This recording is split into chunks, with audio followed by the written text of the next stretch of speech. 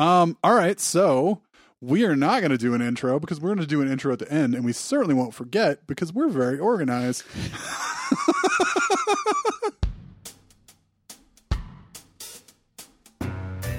Hello, everybody, and welcome to Context Free. This is Jason M. And I'm Jason K. And today we have a couple topics. So we're going to start off with kind of an abstract discussion of, when are you done with a game? When are you complete? We're going to talk about Seventh Continent, fancy board game. Recent Kickstarter. We're going to talk about the new AAA title, God of War. On PS4. Yes, specifically. And last but not least, Tiny Bubbles. A small little iOS game that I've been enjoying this week. Awesome. What's on your mind lately? What's on my mind lately? Being sick for a week's been on my friggin' mind. That's my... Sorry to hear that. Well, I'm right now. I'm going to do a martial arts tournament after doing nothing for a week tomorrow. So that's on my mind at the moment. And smashing things in God of War is on my mind. Okay. Let's see what else is on my freaking mind. The Seventh Continent box is awesome. Okay. Yeah, the Seventh Continent box is pretty cool. We're going to talk about that a little bit later. The Seventh Continent box is that is kind of the inspiration for what I wanted to talk about today, which is, when are you done with a game? Are you done with Seventh Continent? Hell no. Oh, okay. Not even close. No. We have a long way to go, and I hope it lasts forever because I think it's amazing. So done with a sitting of a game? No, or done I'm talking about... just never want to play this game again. No, I'm not talking about done in a negative sense. I'm talking about in a positive sense. So if I finish a game, right? If I finish Oxenfree or finish XCOM 2 right, or some game like that, and I think part of what happens, this is with video games, but I'll also talk about with board games. With video games, you have the achievements and Xbox or trophies and PS4, and those are kind of nefarious because what they do is they hint at all the stuff that you didn't do. Almost like they gamify. Well, think about it, right? Go way back in the day to LucasArts games. You finish Monkey Island or you finish Maniac Mansion or something like that. You finish that game, You're done. Like, you're probably not going to go back and play that type of a game again. You made it all the way through. You solved all the puzzles. You probably didn't see all the things. So maybe 10 years later, right? Maybe, just for nostalgia. But I'm saying, like, you will, if somebody asked you, did you finish the game? You'd say, I finished the game. But now you finish games or you get to the end, you see the credits, right? So I was playing this game Minute, right? This game Minute, Minit. It was really cool. It was it was very black and white Zelda style, like original Zelda, right? Style game. And every life you have lasts 60 seconds. That's why it's called Minute. Okay. And so you're adventuring and so did you last for 60 seconds and then you won the game? No, because then you start over, but you've changed the world in some way. Oh, and so now you've opened up some door that wasn't there, and now you can keep going, or you found a new house, so now you can be closer to wherever. So I finished this game. Which is a 1 minute long roguelike, essentially. Each life is 1 minute long, so then you start again. But it's a 1 minute long. It's 1 minute long. It's not roguelike because it's not randomly generated, so it was all. Oh, but you progress. Yeah. It was, imagine if you were playing the old NES Zelda and each life you had was 1 minute. Okay. And you just kept, moving forward and you found items. And so now I found the saw that lets me cut through this wood, which previously was stopping me to getting to this other place, which now I can start there. Right. So it's that type of all right, sort of very organic checkpointing. And you stopped playing this game in the game. Well, the credits rolled. Okay. So am I done? I don't know. Well, I don't know. So the achievements told me that I'd finished 55% of the game, right? The achievements don't want you to be done. Sure, they want me to stay engaged with the game. Yeah. Sure. And there's other things, but I was able to finish the game without finding all the coins, without finding all the hearts, without finding all the tentacles for the octopus that was in the water in the underground temple, etc. So what you're saying is this game had no, like, deliver this postcard to someone kind of No, tasks. it did. The game starts with you finding a cursed sword on the ground. Naturally. And you are stuck with this sword, and you have to go destroy the factory that is producing these cursed swords. Oh, geez, it's a cursed sword factory. So that's what you do in this game, right? All right. So I did that. All right. I destroyed the factory. I won. I don't feel the need. Like some people I know are completionists. They'll like go and make the YouTube channel or the game wiki thing to, with like every single walkthrough. Right. And you don't do that. So let me say this differently. So what if, and because this makes me think of, playing a Witcher 3 sort of game where there's essentially like a list somewhere of things that you are responsible for going to go do. And there are important things that are part of the actual You're talking narrative. Quest log? Yeah. Okay, sure. That's your fancy words for it. But do you feel obligated to do all those tasks in that situation? Or is it just this, like, there are some secrets that you didn't find? Like, the secrets I didn't find, because I felt like that there were whole things that I never even had the opportunity to decide whether I wanted to do them or not. So, right? If I'm playing Skyrim and I have 80 side quests, I'm okay skipping 50 of those. Okay. Right? Because I basically figured that at some point I've leveled past some of them. Like I'm not a big fan of a particular area. Maybe I don't like the art or whatever in that area. I just I'll pass on that. In Witcher 3, lots of them will disappear if you get too far along. Sure. Yeah. Right. And but you don't completion play those sort of things. I do not. Okay. I do not. Interesting. I don't completion. And I'm not sure if I completion play anything. Like I said, when I beat XCOM 2 and I won the final battle, I did not do every achievement. I'm certainly not going to go back to play through the 30 hours to get a few more achievement points. Like, who cares? I don't, I will possibly do it on a harder difficulty. Right. Just because that's a challenge. That's more satisfying. But just to go through it to like find the things I didn't find, I basically say if the credits roll, I'm good. I'm done. I'll move on to the next thing. Like because I don't think that a game designer is creating a game where if they allow the credits to roll, and I'm using that in a metaphorical sense, like not credits don't literally roll in every game, but often they do, that they have decided as the game designer that I've seen a sufficient amount of the game. And if I hadn't, they wouldn't let the credits roll. Right. It's kind of like, and putting this into tabletop terms, when we finished Pandemic Legacy Season 1, right, we knew off the bat there's going to be between 12 and 24 games because we know there's 12 months and you play either 1 or 2 games per month. And when December ends, it's over. Yeah, and there's no mechanic for you to go find the secret zombie villages that you didn't find without going to go open some secret door somewhere. But I feel no sense of loss for anything that maybe we didn't open.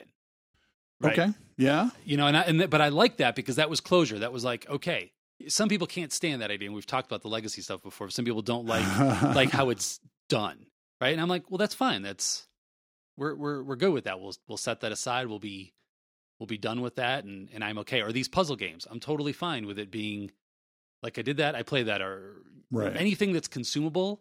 So I go through those quest logs and I will go through them. Yeah. However, there are all these sort of situations where, in,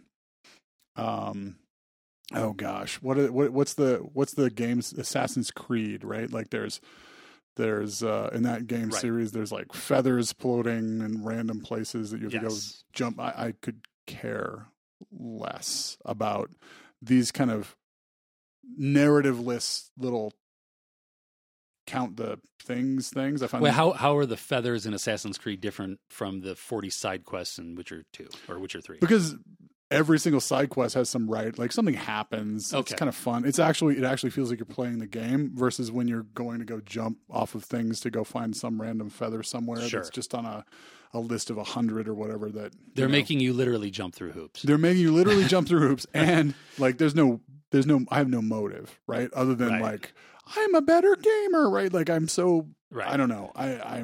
I have no motive to do those sort of things. So I will go through every single stupid side quest in these stupid games. Yeah. Because I freaking paid for it. Yeah. Yeah. That's not why, but because it's the act. To me, that's the game versus something that's a little more arcadey, like go collect all the power pills or whatever. Mm-hmm. I have no motivation to do. Now, that said, I will replay on the same level, right? Not necessarily harder, sometimes harder, narrative games. Right. And to me, it's like watching it's like watching Star Wars over and over Wow. and over Okay. again. I don't think I've ever replayed a narrative game. Yeah. So I've played so let's see. Last of Us, I've probably played 3 times. I don't know, maybe 4. I'd have to think. Mm-hmm. I've played through the other Naughty Dog games a couple times. And I've definitely played Alien Isolation like three times. Now to what end? Like just because that's like enjoy watching it, a movie. It's fun. Yeah. So, and I don't play them back to back, right? Like when I get done with a round of, it's like, you don't go watch some classic film. I don't go, I watch Casablanca pretty regularly, but I don't watch it twice a day. Mm-hmm. You know what I mean? So it's interesting because I can spend hours and hours on games like a Geometry Wars style game where it's just high score chasing. Right. And I can do that endlessly. Mm-hmm. Just trying to, can I do this more efficiently? And I don't, the narrative part kind of just gets in my way. Mm-hmm. Right. And that's an arcade game, right? The whole point is right. self competition for, Right. But I think that style of game is like a lot of board games that I can play in a repeatable sense, right? That have no narrative. Right. They're not a legacy game. They're just a game I can pull out. They might be abstract, right? And you just chess. Well, yeah, I mean, sure. Right. But I mean, there's a lot of games where there's no narrative in the game at all. And I'm just trying to play my best game now. Yeah. And that has a lot of appeal to me. And even with those games, I wonder, when are you done with the game? Right. Because it's an endless game. Like that game those sorts of games are by design are endless. Right. I mean, Geometry Wars, Space Invaders, Pac-Man, whatever. I mean, I guess Pac-Man's endless for all practical purposes, right? Unless you're, Pac-Man God, but it's effectively endless, right? But I could play those Pac-Man Championship games that they've had. Have you seen those? No. They haven't had a new one in a while, but every one of those I will play. Those are the only games where I will play until I have beaten every single board and your thumbs hurt. Yeah. Because it's like I could have done that a little bit better. I could have been more efficient turning that corner, or how I comboed eating the ghost there, and just trying to get a little bit better score, right? And they'll put those things out there, so I am way more incentivized with games when they put like a high score challenge because I say, oh, that must be possible, right? It's like you get a thing for 100,000 points or whatever it is. Okay, so that must be possible. How do I do that? So like a leaderboard or just like high score, all time high score? Either sort of thing. And I can do those endlessly. I mean, I was it over a month ago, I was talking about Alto's Odyssey. I'm still playing that game, on level 31 or whatever, and just try to get farther and farther, and I'll just keep going at those endless games. And I would way rather do that than something that has this end. Although if it has an end, I'm cool with that. Like I'll play it to the end, and I see the credits roll, and then I'll move on, and then I kind of. But the other way that how do I know when I'm done with a game comes up is, I have a large collection of tabletop games, and I'm in the process of figuring out which games to move out, trade, sell, try to I get about a list of about 30, 35 that I'm trying to move, and the family doesn't want to play them anymore. Or they just never were. We played them once or twice and they just didn't work out. There's, I think I've mentioned this before. I try to find, if I say I would rather play X every time over Y, then Y needs to go. Right. Because why have it? Unless it has some special meaning, which only a very few games do. And so, you try to move those out. And, everyone's got their own thing of when they're done with them. I guess that's what I decide there is there's certain games I haven't played in 3-4 years, but I really want to get to the table, but they just don't, right? Am I done with them? Should I get rid of them? Will I feel better? I don't know. It's probably. I mean, at that point, it's a someday. Oh God, it's essentially a someday maybe list, which is, from the crazy world of. Well, it's like buying Steam games and they don't get played. It's the same symptom, right? Well, it's putting things on your Netflix queue that you're never going to watch. Exactly. Right. But it's a to-do list, right? Like it's a to-do list, but there are things that you know are you're never going to get to. So they might as well books you're not going to list. read, Right. movies you're not going to watch, TV shows you're not going to watch, games you're not going to play. I mean, we hoard these things like in some virtual way, some physical way. You know, it's almost like we did a podcast episode about this before we pivoted our podcast back in the day. It's true. Yeah, I don't know. I think it goes to why you're interested in something, right? I mean, honestly, from a practical perspective, if it is a thing that you're putting on a list that you're never going to touch, then you should get rid of it. I think unless it's got serious sentimental value. I mean, just as a adult, maybe, right? Or a person that's trying to have, at least me, less things in his house. Right. I have a lot of things, and sometimes I was over at someone's house the other day, and they had I thought they were moving. It was like the opposite of my house. I have so much stuff in my house. And it was empty. You mean it was empty? Yeah, it was. I totally insulted empty. Someone. I remember this to this day, and I thought I was giving someone a compliment. In college, I walked into somebody's dorm room with someone else, and they had like nothing. They had their school books, and they had a little closet, and I had like just crap. Like I built structures, and like it was just asinine. And I was like, wow, I'm really impressed. This is a really Spartan room. And the guy was so angry with me. Oh, really? Yeah, because I was so insulting. Because you said it was Spartan. Yeah, and I was like, I'm isn't that the envious. definition of Spartan? I mean, isn't that what the word means? Yeah, I mean, I don't remember the context. Okay. Well, anyway, right? I didn't mean this in a negative way. No. I was just like, wow, like this is someone with teenage kids, family. I mean, it wasn't like someone living on their own. And they're organized and they're adulting better. I was just like, wow, like this is a completely different lifestyle than I have in my house. Like, I mean, I collect things, I guess. And, I was like, this is really different. And I was just a little stunned. I was like, this. Other people are freaking weird. Isn't that strange? It wasn't weird. It was just different. It was just different than me. And I was trying to imagine. I was like, well, I would have all the space to put things. It's like so. Anyway, getting just kind of back to kind of being done with certain games. If you were to play like some other narrative game, like if you played like that Life is Strange game or something like that, or like something that you're probably not going to play again. I mean, there's gameplay to Life is Strange, right? Have we talked about Life is Strange before? I don't think so. Yeah. So I mean, there's sort Life of is Strange gameplay. is the game about the girl who's in like art school or something, right? And she has kind of this ability to control time in certain scenarios, but it's kind of constrained and it's kind of a branching narrative sort of game. And so once you've kind of gone down your like you can say something, but then you can take it back by going back in time. Yeah, bit, right? Well, except for when your time powers are not, spoiler, doing what they need to do.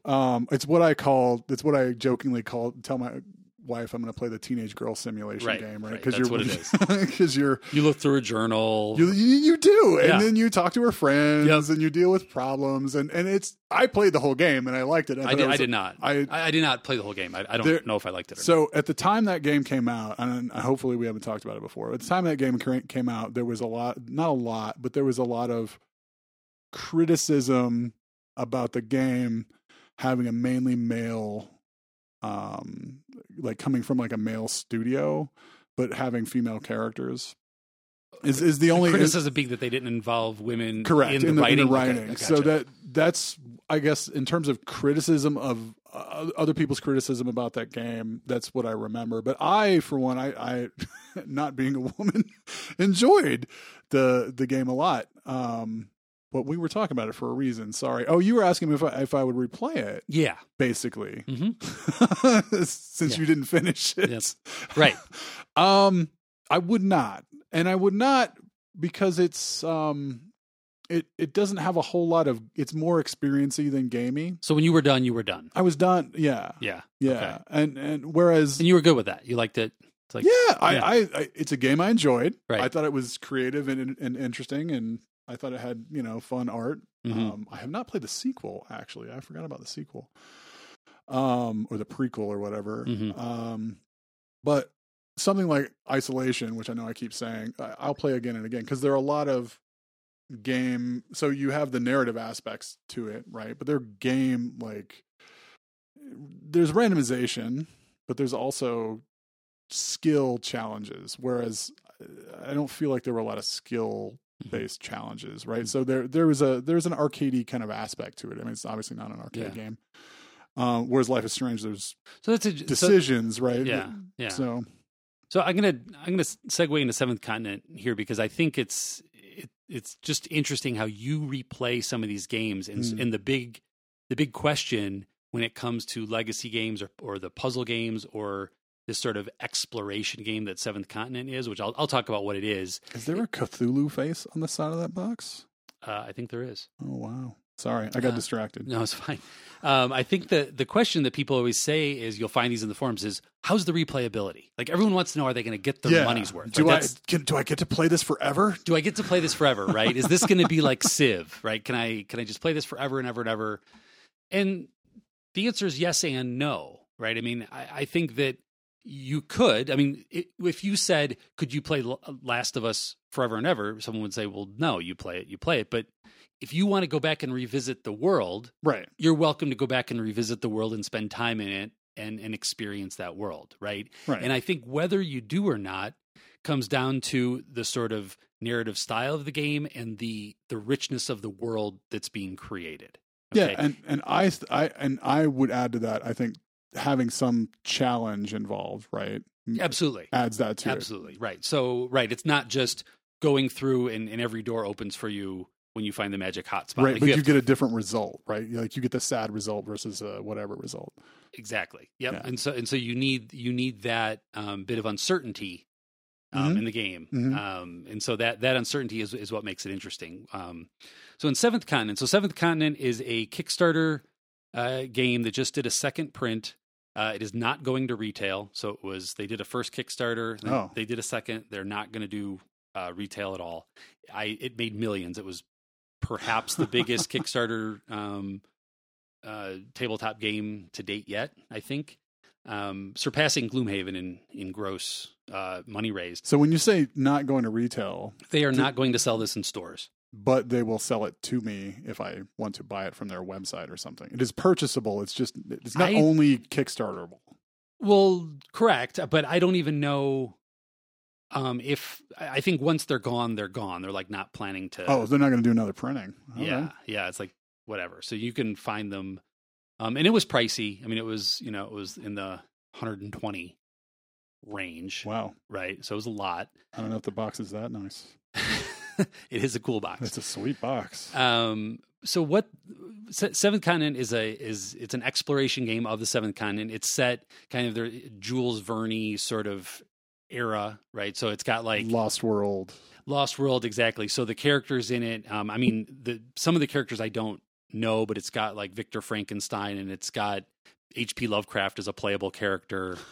And there's the other characters, but I'm not well versed enough in that Robert Howard era, but it's got those sorts of characters. I think there's like 6 or 7 different characters you can play. And it's got this like sort of Lost World exploration, and it is a cooperative game.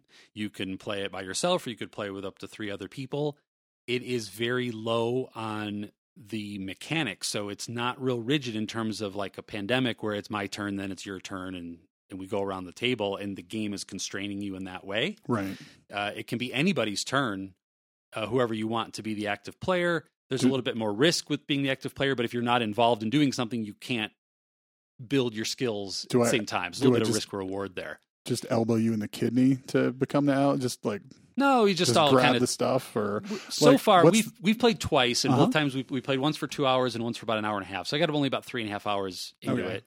The base game, I also bought an expansion, which is coming later this year, because I figured I might as well just get it if I'm gonna get it, because it won't be sold anywhere. So the base game comes with 4 curses or like scenarios. Oh, you bought the expansion. I bought the expansion, which has like 3 more. Okay. So I'll have like 7. But what's interesting about it is that it's a continent. So no matter what scenario you're playing, you might be starting in a different spot on the continent, but you're exploring the continent. So there's this like memory of coming back to different places on the continent, and things aren't always the same. So they have an element of uncertainty in it where some things will be the same, but some things will not be the same. Like the geography will be the same, but the inhabitants will be different? Could be different because some of the way the exploration works. So the exploration works has random cards. So it's not a board per se. It's these square cards. Build a board. That you kind of build the board, and it's like large tiles, cards, and you're placing them out orthogonally to one another and moving. And the cards also have a hidden puzzle element to it as well. So you have to like look on the cards. So the things on the cards matter. So there'll be hidden numbers that will like where's Waldo sort of stuff. Yeah, exactly. Really? Yeah. So it'll be like if you can find the number on there, it might say like 142. Well, that means that you've actually found like a hole in the tree, and you go get card 142 and overlay it. And now you have a new thing, and maybe you reach in there and find, flint or something to make a fire, right? And it's just got a lot of really interesting aspects. It's got things where you want to do some things together as a team. You want to do some things apart. The game sets up and tears down in about 5 minutes. It's got a brilliant little save system of how it works. And you're done with it. I'm not done with it. Okay. No. I pretty much want to play this game all the time.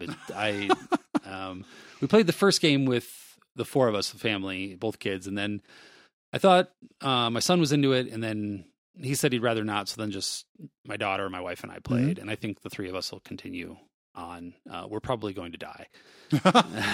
Do you die? Do you resurrect characters and that sort of thing? So the whole conceit of the game is that you are these explorers that have been there before, and I'm not exactly sure what it means when you die. I mean, I haven't found out what the narrative is at that point, but then you go back and it's already part of, like I said, it's already part of that conceit that some of the things because before you've played the game the first time, you were supposed to have been to this continent before. Oh. Right. So that's the story. So you're revisiting. Exactly. Right. And you're trying to lift this curse. It's the first curse is like the curse of the voracious goddess or whatever it is. And it's cool. It comes with a little like, scribble drawn map, like a treasure map. And you're trying to place that of how it works. So it's got so many different elements of kind of this hidden object. It's got, figuring out how to use, it's this hand management of figuring out how to use the skills and the items that you have, right, to hunt, because I might find a bow or I might find some things to hunt with. And so, that can be useful, but your items are consumable. And so you're trying to figure out how to keep everything going and keep exploring. And it's an absolutely brilliant system. And so when I think about, am I done with this game? What's the replayability? Again, I've only played 3.5 hours of it, which is not a lot for how much is in this box. This is the game where it says, the time played can be 5 to 1,000 minutes or whatever. And it's true. But but there's scenarios, right? They are scenarios. Yes. There's 4 scenarios. And so to win those scenarios, you're trying to get there. So I believe even if you had solved it, you would still have to make your way back through. And if you did it with different characters, you'd have different items and you'd have a general idea of where to go, but it would still have that challenge that you were talking about, right? It would have that challenge, and it would also have that uncertainty because the exploration cards that you encounter, one time there might be a forest fire over here, and another time it might be, a hot spring. Right, and it also sounds like you make your own narrative, kind of. I mean, events happen, right? And you have objectives and that sort of thing, but like having a narrative that kind of derives from a D&D scenario, right? Like where you're like, oh, remember when we right? So you get that kind of aspect of the and the some of the thematics of how they accomplish that are really clever. So for instance, there's a couple of the base skill cards. One of them is called Remember, and another one is called Think. So if you play the Remember card,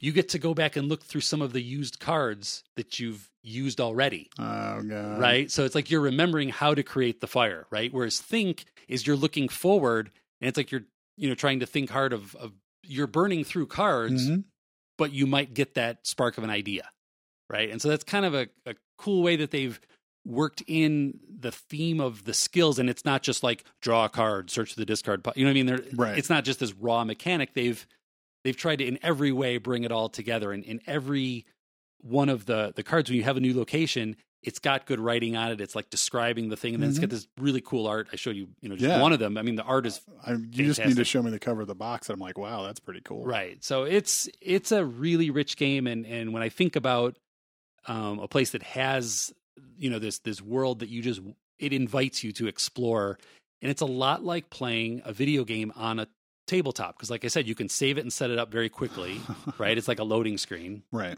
I mean, certainly quicker than some loading screens. God of War, no loading screens. Really? Yeah, awesome. And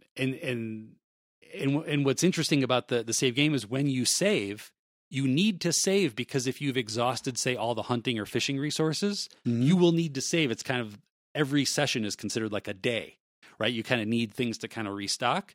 But the problem, so that's the good side of going to sleep for the night in the game, in that you're putting the game away for the time being. But if you do that, the fog of war, kind of comes back, right? So then you need to re-explore, and sort of that's the that's the thing where yesterday this was here and now today it's not, and is like part of that is just the world changing, but part of it is also, is this place cursed? Like, wasn't there a path there before? This is funny. This is an original Resident Evil mechanic in the first Resident Evil game, where you're essentially, it's been so long since I've done it. You're essentially punished for saving games. Okay, right? Like in that way. Yeah, right. yeah. Well, in the way that your ability to get to good endings is decreased the more that you save the game. Mm-hmm. So this is a board game kind of. It's a different form of punishment, but you're like, well, you can save the game, but the seventh continent will have revenge. And I'm always drawn to the narrative tabletop games, and I want them to be better than they are. And a lot of times it'll be like, okay, turn to page 542 and read this thing, and it ends up like telling a story, and it doesn't have that immersiveness. And this does that. You're right? kind of tired when you pick up a card and it's got a bunch of words on it, and you go, oh. It is so in a different way. It manages the immersiveness that Consulting Detective does with the newspaper. Right. It puts you in the world in that way, rather than just somebody reading out of a big book, right? And that's what's, I think, is really interesting. And if you're interested, we'll definitely have to, I mean, it seems like you are, so we'll have to give it a shot. It sounds fun. I think the fact that it has this Where's Waldo aspect is the thing that intrigues me. Yeah, unreasonable levels of. Well, you have to pay attention and look at all the pretty pictures. It comes with a little square magnifying glass. Oh no! So absolutely right, because you're sometimes trying to spot a particular type of plant, right? Because you know something about you discovered something about a plant, and you have this on some other card, and so now you're looking on these cards as like, is the plant there? Clover? Exactly. So that's Seventh Continent. This is, I believe, I want to say it was by a French designer, and I don't know that they've really done anything else. And I got it off the second printing. I hadn't even really heard about it on the first printing, and it's just super cool. So if you have it, good for you. If you don't, find someone who does, because it's not something you could pick up easily. Yeah, and if you have $120 and the secret to the website, and yeah. So it doesn't sound like you're going to be done playing it anytime soon. And play it for long. Off and on. Well, we'll see. We'll see how it goes. Maybe it'll be subsumed by the next awesome Kickstarter that people spent 4,000 hours designing and stuff. So, well, I mean, if you're going to put that much time into it and you get $5 or $6 million off your Kickstarter, I mean, I guess you deserve it. That's great. I mean, good job. Yeah. It's like Gloomhaven, all the work that went into that, right? It's the same type of thing. Such a big box of awesomeness. No, they're both pretty cool. So load screens, huh? Load screens. Is that what God of War has a lot of load screens? No. So I haven't read much about God of War, and all I've read is that it is the most amazing game for PS4. Full stop. It's really pretty. Yeah, it's really pretty. It's really good looking. So I didn't originally play the first couple until they came out on PS3. Like there was some sale where I got the first couple God of War games super cheaply, and I played them for. Is this the fourth? I think this is 4. Okay. Yeah. But I guess that's my way of saying I've never been a big fan of these games, not for a hatred of them or anything else, but I just didn't really get into them. And then I got them for like $5 a piece or something, and I played them, and then I put them down at some random point. Did you finish them? I don't Did the credits roll? think so. I don't remember. It was one of those things like, I'm tired and I have an hour. I'll sit on the couch and I'll slash things with this Kratos guy that runs around and slashes things. And, it was kind of, hacky slashy, not very thoughtful that way. And it's a pure single player experience. It is so far. Right. I mean, as far as I know. Yeah. It's a pure single player, third person sort of game. And what briefly I've heard about, so I bought it because I was like, I need to play something, and I saw the reviews, like anything that's that kind of highly reviewed on Metacritic, I usually will consider buying. And it's a third person hacky slashy game. And I was like, sure. But what I'd heard was that it was compared again to Last of Us. And I think for 2 reasons. One of the things that the Naughty Dog games do, that I'm not sure if you can really say is their innovation, but was one of the things that they're known for. Maybe it was their innovation, is they don't really have loading screens once the game starts. Okay. So they'll have cutscenes. Oh, that's right. I've read about this. It's like a single cut. Or is the whole game like that, where it's like there's not really any loading things, right? Like, so, and the Uncharted games are like this, and Last of Us is kind of like this, and assuming I haven't played Uncharted 1 for a while. I know you gave it a brief try, but I think that was one of the things they were known for, was kind of maxing out that company was known for maxing out the PlayStation hardware, and not having these loading screens, and so that's been one of the things, right? It's a third person game; they're third person games, but it's been compared to Last of Us, and again, like I said, I haven't read any full articles on it. It just seemed like tweets and things. And Last of Us is it's a very kind of, I don't want to say parental game, but a lot of the game is about the main character's, coming to terms with his relationship with his sort of child. Not his, God of War has a similar theme. And God of War has a similar theme, where you have Kratos,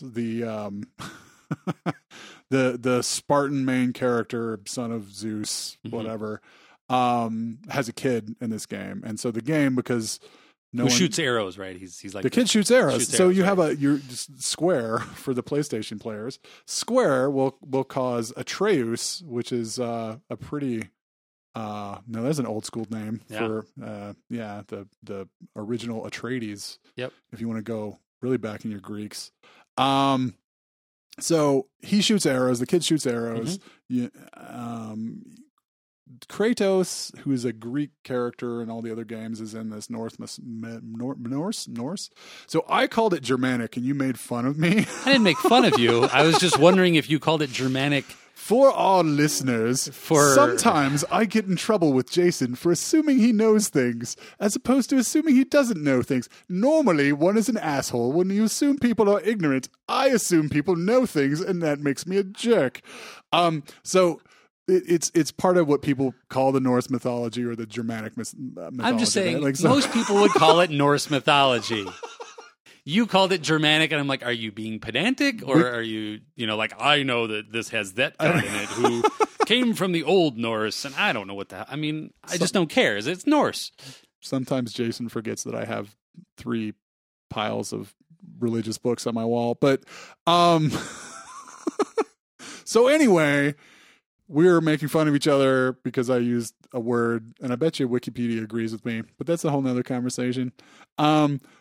Norse mythology. So Odin, Thor, Loki, Balder, those Freya, those sort of things. So Wotan, Asgard. Asgard and all the guards, Midgard and whatever. So if you've been keeping up with your Marvel movies, you get to fight Thor. Not so far. Oh, man, who have you fought? I don't know. I feel like I shouldn't say it. So all right, don't say it. Well, I got to get this game. Yeah, it just sounds amazing. It's good looking. It's kind of cute. They manage to make. Is it a boss fight game? Is it like okay, it's a boss fight. Yeah. So it's you hack and slash stuff, and you upgrade your weapons, and you upgrade your armor, and there's a bunch of different. But not so pure like Shadow of the Colossus, where it is literally only boss fights. Only boss fights. No, I haven't played Shadow of the Colossus, and I keep meaning to. No, there are little scruffy things to slash, and there's lots peons to beat there's up on. Pots to break to go get stuff out of, and there's lots of chests. So one of the themes of the God of War series is all these chests that you go find, and it's very puzzly. Like Assassin's Creed style. Is that what you mean by the chests? It's been so long since I played Assassin's Creed because the last couple kind of were terrible. I heard the Origins is very good. Oh, is it? That's what I've heard. But it's really, really. They good. Emotionally scarred me by making. It's the one in Alexandria. Oh wow! And I heard they have like a museum mode where I haven't played it, where you can basically just go around and it's like annotated, recreated Alexandrian, and supposedly very good. They spend a lot of effort on consultants on those games. Yeah, and I've heard a lot of good things about Origins, so I want to. Damn it! But it's too far down on the list. It's just in the queue, you know. Oh, I'll play it because I loved the first couple, and then they were good. Became build your house, and then you need to go find some wood. I to build actually a door. played the one that was like in Italy, like right after we had been to Italy. Oh yeah, and that was so cool because it was like I've been there. Well, it's just really, just that like I know that building. It was just really cool. It's better than playing it right before, and then you stab people in dark alleys. You don't want to do that. This is where that guy fell into a heap. Oh yeah, I garroted that guy right over. Right. Oh no, wait a minute. So Kratos. There's no stealth in this, right? Anti-stealth game. There's no. Well, you can no. Okay. Good. I mean, there's sort of. I don't like stealth games. What? I do like stealth games. But. Yeah, so this is I'm a big burly guy. I swear some of the audio is sampled from Arnold Schwarzenegger. Like he makes some sounds that are totally not the same sounds that I would expect the voice actor to make. Yeah. And I swear they're Schwarzenegger like I can't do them naturally. But yeah, it's fun. So I should play it. Amazing. Well, I don't know. I should play it. You should probably play it, but you should play Witcher 3. Oh my god, but you're never going to play that. So I feel like I'd be able to get into God of War more easily than Witcher 3. Although I think I would love Witcher 3. Yeah, but the problem is Pillars of Eternity 2 just came out. So if I'm gonna you're stuck.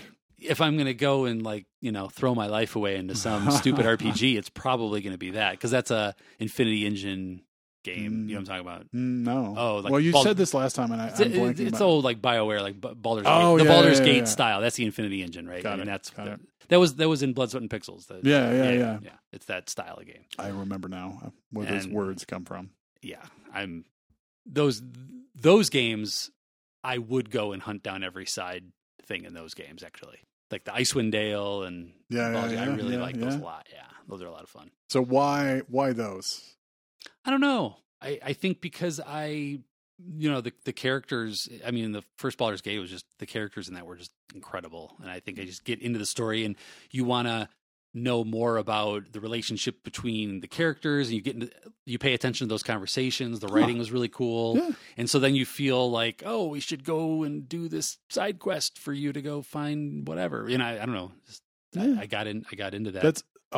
Well, I'm just saying I get into that more than another lady who needs you to clean 10 rats out of her cellar, right? I mean, let's just stop. I think you should at least play some of Witcher 3 because the writing it's pretty fun. Okay. All right. Or maybe we'll find some YouTube videos or something. I have too many Metacritic 95 plus games to play. I know. I have Zelda. It's a terrible problem. Are you going to get a Switch? I still have it. I still have a Wii U, which I don't know if I'm going to get a Switch, but maybe if I can dump these 35 games off my shelf, I'll 35 games. That's your metric. No, I'm just saying if I could dump those, then I'll just use that and I can get a Switch. That makes sense. Low prices. It's true. Yeah. Average price $13. Yeah. Yeah. And you still can't. No one will trade games with you. No, I mean I will. It just takes time. It's just tedious to do to trade games. I don't know. It's the whole trading thing is tough. Got to find someone local so you don't have to pay shipping. You don't have to bother shipping. Right. So God of War, I definitely want to give that a shot. I have been playing, and I just discovered yesterday, I've been playing Tiny Bubbles on my phone. I have not had, I've been playing Alto's Odyssey for the last whatever since we recorded last. So I'm still playing that, but I discovered Tiny Bubbles yesterday, which is, I guess it won like best game at South by Southwest design. Oh, wow. Whatever. It won a bunch of awards. iPhone game. Yeah, iOS. I don't know if it's on Android or not, but I know it's an iOS game. Really cool, sort of relaxing music. You are a hand that is. There's bubbles on the screen, and they get colors, and they're red, blue, yellow, purple, green, and orange, and brown. And you're touching them, and it's very relaxing. There's nice music, and it's bubbles in the water, and it's got a really, really cool bubbles physics engine. So you can pop the bubbles, and they kind of like reform around each other, and you're trying to mix them. The goal of the game, it's like a match game. So you're trying to match the bubbles, but it's not like match 3 in the sense of the grid or the hexes like you'd have in a normal, match 3 style game. This has got these bubbles that are of different sizes, so it's not like Bubble Witch or something where they're all exactly the same size. And they're connected. They're all connected. It's all in a big, like a soap. It's like a big bathtub soap. Yes, soap it's like thing. a big soap. Big handful of soap, like all these bubbles, and some of the bubbles are big and some are small, but they're all different colors, which hopefully doesn't happen in your bathroom. And you can, and then you have a thing along the top. You have a band along the top that's telling you what color is next, so that the next time you touch the bubble. So if there's a yellow bubble and blue ink is next, and you touch a blank bubble, it'll be blue. But if you touch a yellow bubble, it'll be green. Oh. And if you touch a blue bubble, it'll just get bigger, right? And if you touch a purple bubble, it'll stay purple. But if you touch an orange bubble, it'll turn brown, right? Because so you have to know your primary color. You got to know your primary colors. Yep. And there's this little fish that goes underneath, and he's making more bubbles. So sometimes it's timed, sometimes it's not. Brown bubbles seem bad. Yeah. And there's black bubbles which can't be popped at all. Unpoppable bubbles. Unpoppable bubbles. Unbubbles. And it's just a great puzzler. Kind of. It's, if you like something like a Two Dots, or have you ever played Two Dots? No. Something like that where, you can play a little bit and it's just got hundreds of puzzles in there. Mm-hmm. You just keep going and going and going. Like I showed it to Stacy and she's just like, okay, now I'm addicted. So I knew the second I played it, I'm like, she's totally going to be addicted because it's anything that has 300 levels in it and you can play popping bubbles. Yeah. And so of course, I play for a bit and then I tell her about it and she's 10 times as far as I am within like an hour.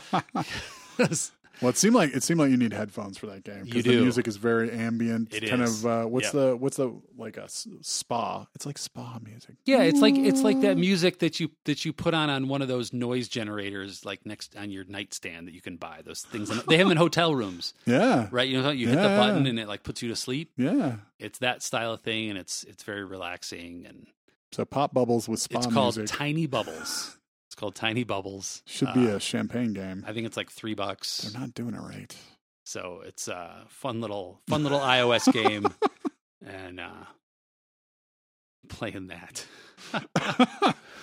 What else are you looking forward to playing? Any other games coming out soon? So speaking of of when are you done with games? Yeah, I opened up the store last night, the PlayStation Store. I did, and actually, I opened up Steam for some reason. But there was a narrative game that I'm blanking on that I saw on Steam that I thought was interesting. I think that you pointed me to, and now I don't remember what it is. But there's another game on the PlayStation Store. I think it's $20 right now or $15. It's called Tacoma. I know, doesn't ring a bell. Yeah, so like as in the TACOMA, like the. Well, no? I think so. Okay. Sure. Everyone, I forgot my notes this time, and I wrote them on paper instead of putting them on my iPhone. So everything's terrible. Oh no. So it looks kind of narrative-y and it's got a lot of good reviews, and it's kind of a space anxiety game with lots of characters. You'd have to see it. But I watched a brief trailer for it, and I think, and I'm probably getting the name wrong, okay, which would be even better. But maybe that's next. But I looked at that and I was like, do I need to finish the last couple hours of God of War? You're that close to finishing? I was, like I said before, I was sick all last weekend, like just I'm on the couch and Yeah. I feel like crap and I can't move. And that's what I did. I did that and I ate watermelon because my doctor said I should hydrate more and eat watermelon. So I was like, yeah. I wish my doctor would tell me to eat more watermelon. Prescription watermelon. It was the best thing in the world. I Yeah. went and bought 2 watermelons and I stuffed my fridge. So full when of I it. was at the house the other night where it was the very neat house that there was watermelon. And so it was a wonderful experience because there was key lime pie and watermelon, which are like 2 of my favorite things in the world. Yeah. So was it Japanese square watermelon?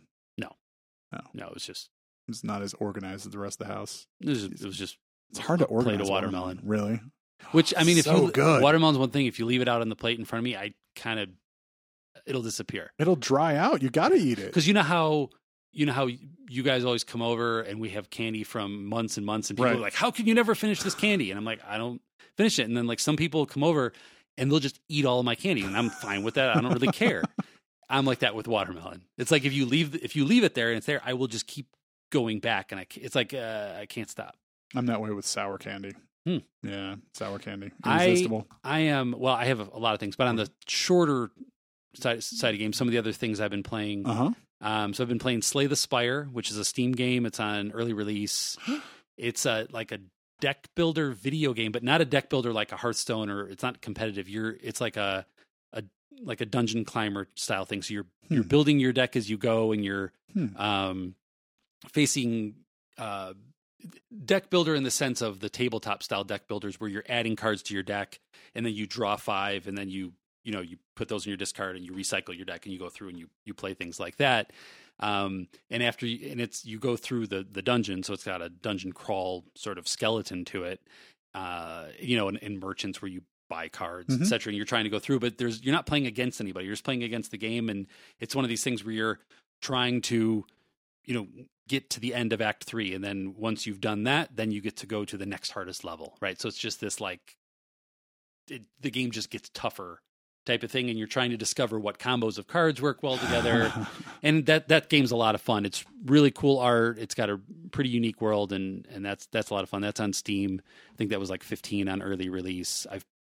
I've probably played 40 or some hours of that. So I've played that quite a bit. And they're still doing, beta. They're doing patch releases every Thursday, so there's new stuff every week, which is cool. So that's good. And then I've also been playing this other game, Duelist, Duelyst. I just play that a little bit every day, and that's kind of like more of a standard tactical battle game where you're collecting cards. You have a deck, but there's dudes on a grid that are fighting. So kind of, it's not just like cards. Again, it's not like Hearthstone in that like I have cards in front of me and they're going against your cards. I'm actually on like a 8x8 grid and moving my guys around and that type of thing. And there's different factions and stuff. And I never put any money into those sorts of games. I've played a few of those. I've played like Faeria. I've played the Elder Scrolls. The Elder Scrolls one is just cards, but Faeria is like an actual tactical one. So some of those games are pretty fun. I usually like to check those out. I've been playing both of those. And then I think this is an older game, probably at least like 3 years old, Darkest Dungeon. Have you heard of that one? It sounds familiar. Yeah, it's been around a while. It's a dark theme game. Go figure. But it's a heavy turn-based kind of, I think it's like a roguelike, but I love the turn-based stuff. So pretty much anything like that, I'll go for. So those are, I think I was going to pick that up. It's been out, like I said, it's been on Steam forever. You can probably get it on Good Old Games or Humble Bundle or whatever. So probably check that out soon too. And tabletop wise, what have we been playing? Got a couple games in of PAX Renaissance this week, which was great. Like I said, I've been playing Seventh Continent, and I have been playing two old games with my daughter lately. One that I used to play when I was a kid. Been playing a lot of Rummy Cube, which is just like a classic, just tiles Rummy style thing, and she loves that. So we've been playing a bunch of that the last few weeks. And Through the Desert, which I should probably show to you. That's a Rainer Knizia game. It's 20 years old. Classic thing of these camels in the desert trying to like control the areas and get to the water holes and oasis, and cool little abstract game with camel pieces that look like candy. So you'll have to check it out. Don't eat them. So yeah, that's what's been on the table, and that's what's been on the screen, and it's been pretty good. Awesome. Cool. Sounds good. Thank you, sir.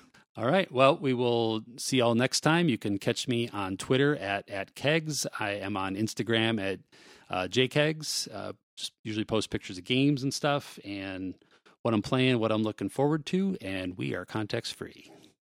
But our theme music is Chocolate and Cocaine by Lorenzo's Music. Check out Lorenzo's Music at lorenzosmusic.com. Context Free is a contrarian content production. Find out more along with our various detailed, wonderful show notes that contain lots of links about pretty much everything we discuss at contextfree.fm. Thanks.